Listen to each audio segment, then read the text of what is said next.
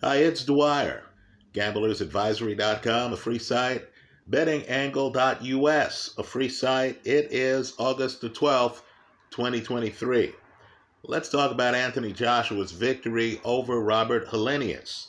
But first, remember, the opinion you should follow should be your own. Just consider this video to be a second opinion from a complete stranger online. Let me just say, and I know this is not the tone of the telecast that I just saw on the Zone, right? I understand people wanted Joshua to just run in there and be reckless. But I'm very serious when I say this is the best version of Anthony Joshua that I've seen. I thought he looked very good. Let's talk about it. First, let's talk about the few areas that Joshua can work on and improve, right? But just understand, I thought were few and far between.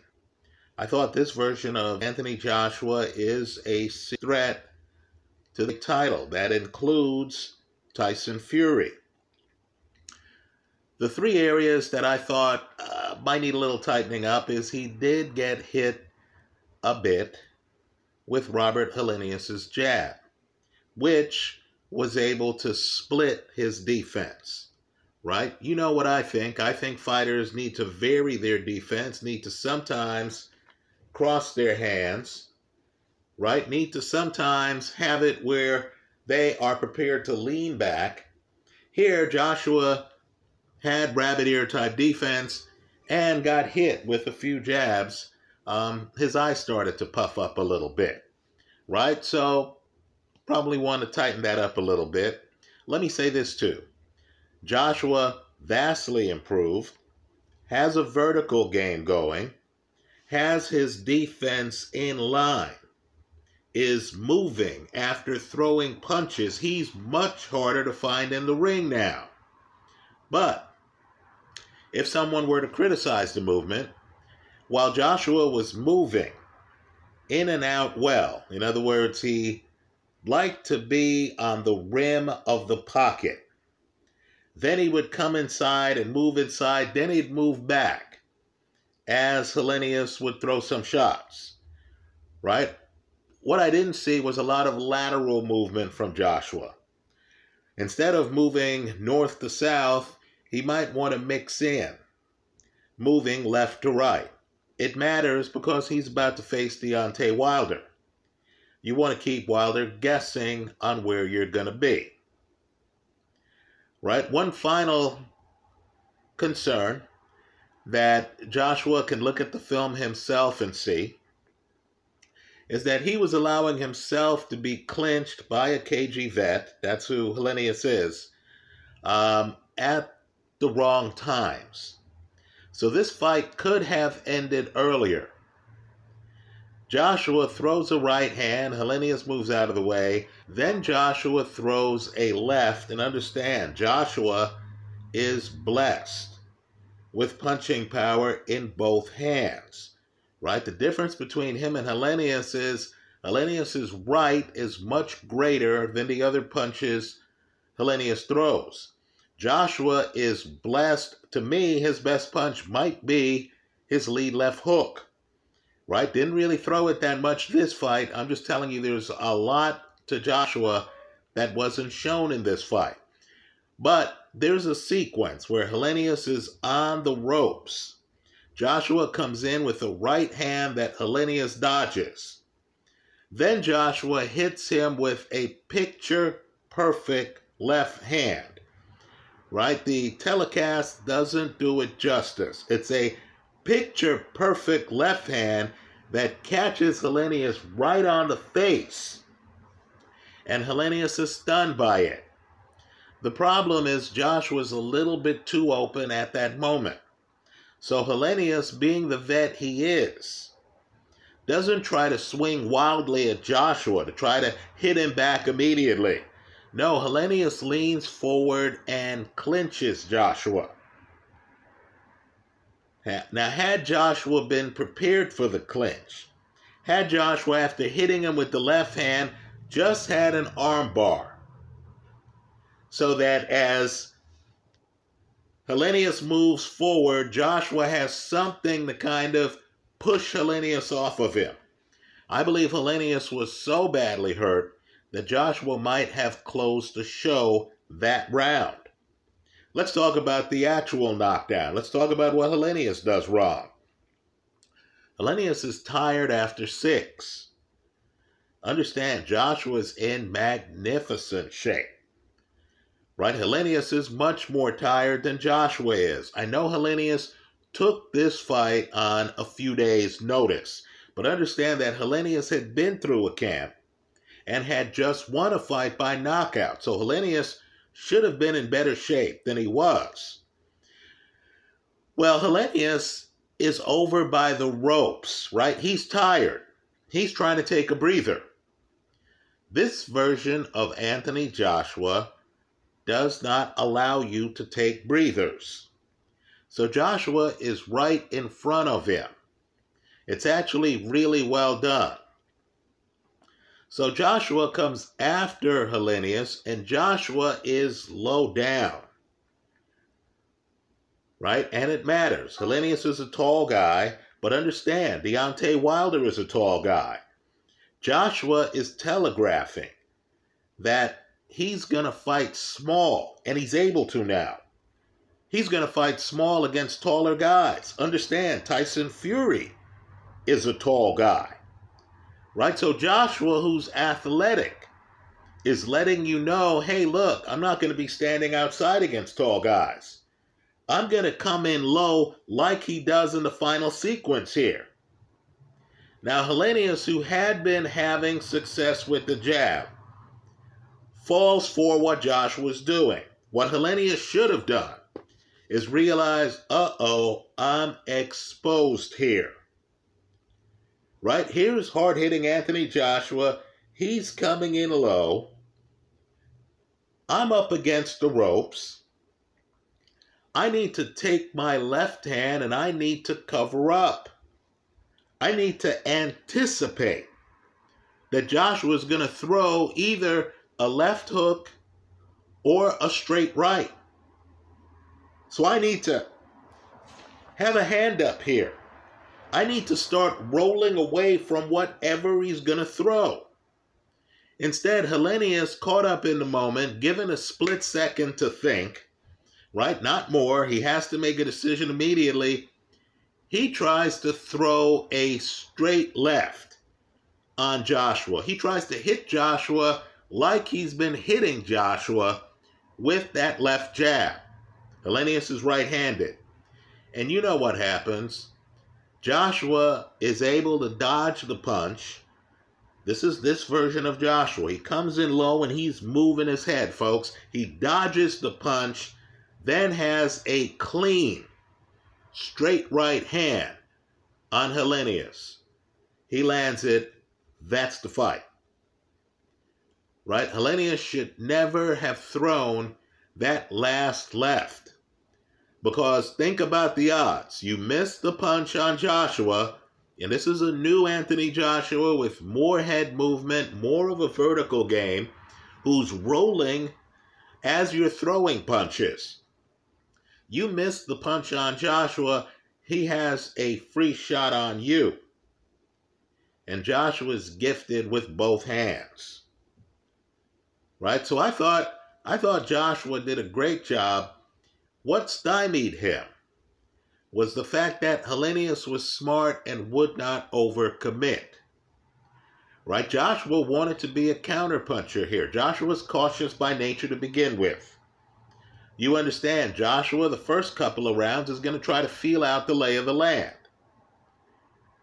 Right? But I noticed even when Helenius is landing his jab, Helenius did not try to overcommit in the pocket. Helenius wanted Joshua to come to him. Both of these guys wanted the other to come to them. They didn't want to recklessly come forward and overcommit and then find themselves in the pocket against a puncher. Right? So both of these guys are trying to fight at range. Helenius had moments in the fifth where even his corner got excited, right? He's landing that jab, he's coming forward, but he's measured. I believe their idea was, hey, we're chopping down a tree here, right? Hit Joshua with the jab, stand him up, have him where you want him, then extend the right hand. It wasn't to run up to Joshua, even though Helenius tries that in the opening moments of the fight. Right? The Joshua game plan was to look for clean counters and to show better defensive skills than Joshua has had up until now. So you'll notice Joshua is not standing as upright as he normally does. You'll notice Joshua is bending his knees a bit more. Right? As I said, he's trying to play a vertical game against a tall fighter. Right? One of the problems with boxing is when you're as tall as Joshua, most of the time you're the taller man in the ring. Well, here, Joshua, understanding that the heavyweight division has gotten tall. Look at the heights of people like Ergovic, for example. Right? Big Baby. All of these guys are around 6'4", 6'5", and taller. Right? So now we have Joshua saying, hey, I'm more athletic than most of the division. He had a hand speed advantage on Helenius, for example.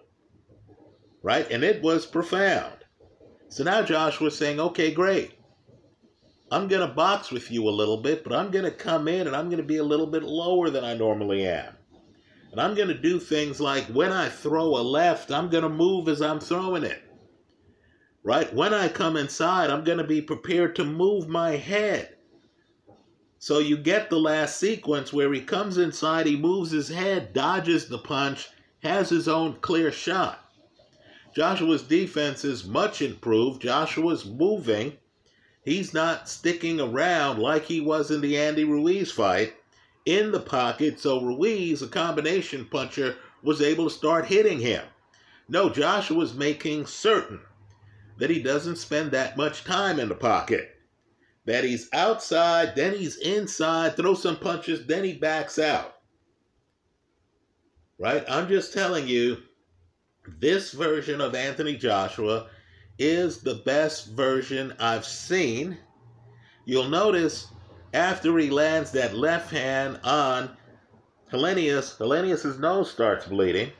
You'll notice Joshua's jab is still stiff, right? But Joshua is hiding his game. I didn't see the big-time left hooks that are all over the film of the round in which he knocks down Vladimir Klitschko. Understand, Klitschko gets up woozy. What punch does Joshua go for to end that fight? What punch did he consider his best punch? That was his lead left hook. You didn't see that many of them here. Right? Rather, Joshua is trying to box and be strategic and find ways to land his right hand as a counter. Right, folks? Let's just say he looked technical today. He looked scientific today. While he wasn't openly aggressive, understand at the end of 6 rounds, he has Helenius tired. In a fight that's close, but in which Joshua likely has won at least 3 of the rounds. In other words, he's not giving away the early rounds. He's actually fighting and engaged. Going into the second half of the fight, it looked like he had more stamina than Helenius. He certainly had the hand speed on Helenius. And of course, he had the better left hand than Helenius, right? Helenius can match him in terms of right hand, but let's just say Joshua, again, is a gifted puncher with both hands. Very impressive performance. I like the last sequence. I get the feeling as Joshua becomes more familiar with Derek James, who was telling him to throw the right hand to Helenius' chest, right? Joshua was cautious, engaging distance. I'm guessing there's going to come a time where Joshua's going to throw that right hand to an opponent's chest when the opponent is hiding his head and leaning back as much as Helenius was. Right? I give Joshua's performance an A. I thought he looked really good. Right? I think when he himself looks on the film, he's going to realize that a little bit of lateral movement wouldn't hurt him. He's going to realize that if he can find a way to avoid being clinched in key moments, like when he hits Helenius with an excellent left hand and Helenius is already leaning on the ropes, if Joshua in those moments can find a way to just turn his body a little bit, make it so that, the guy can't clinch him, even throw a right hand and get low. This version of Joshua doesn't throw punches and think about and forget about what's coming back. This version's throwing punches and thinking about what's coming back. If Joshua in that moment could have just thrown a right hand, just to have something between himself and Helenius, throw it to the body to prevent Helenius from coming forward and clinching him, I believe Joshua could have ended the fight in that round. Right? Look at Helenius's bleeding nose after Joshua lands a punch that lands right on it. Anyway, that's the fight I saw. Let me hear from you. Obviously, well, put it this way. Joshua won by knockout. The most likely scenario for this fight, as we said in the pre-fight. You were hedged up. Obviously, I would have preferred the underdog to get the knockout. Anytime you see Robert Helenius going off at a greater than plus 900. In fact, at tip-off here on the zone, they showed you that Fan Kings had him going off at something like a plus 750. Anytime you see Helenius going off at those odds, he's the betting side of the play. He was extremely cagey. He landed his own jabs on Anthony Joshua. He threw some home run punches that didn't land, had one of them landed.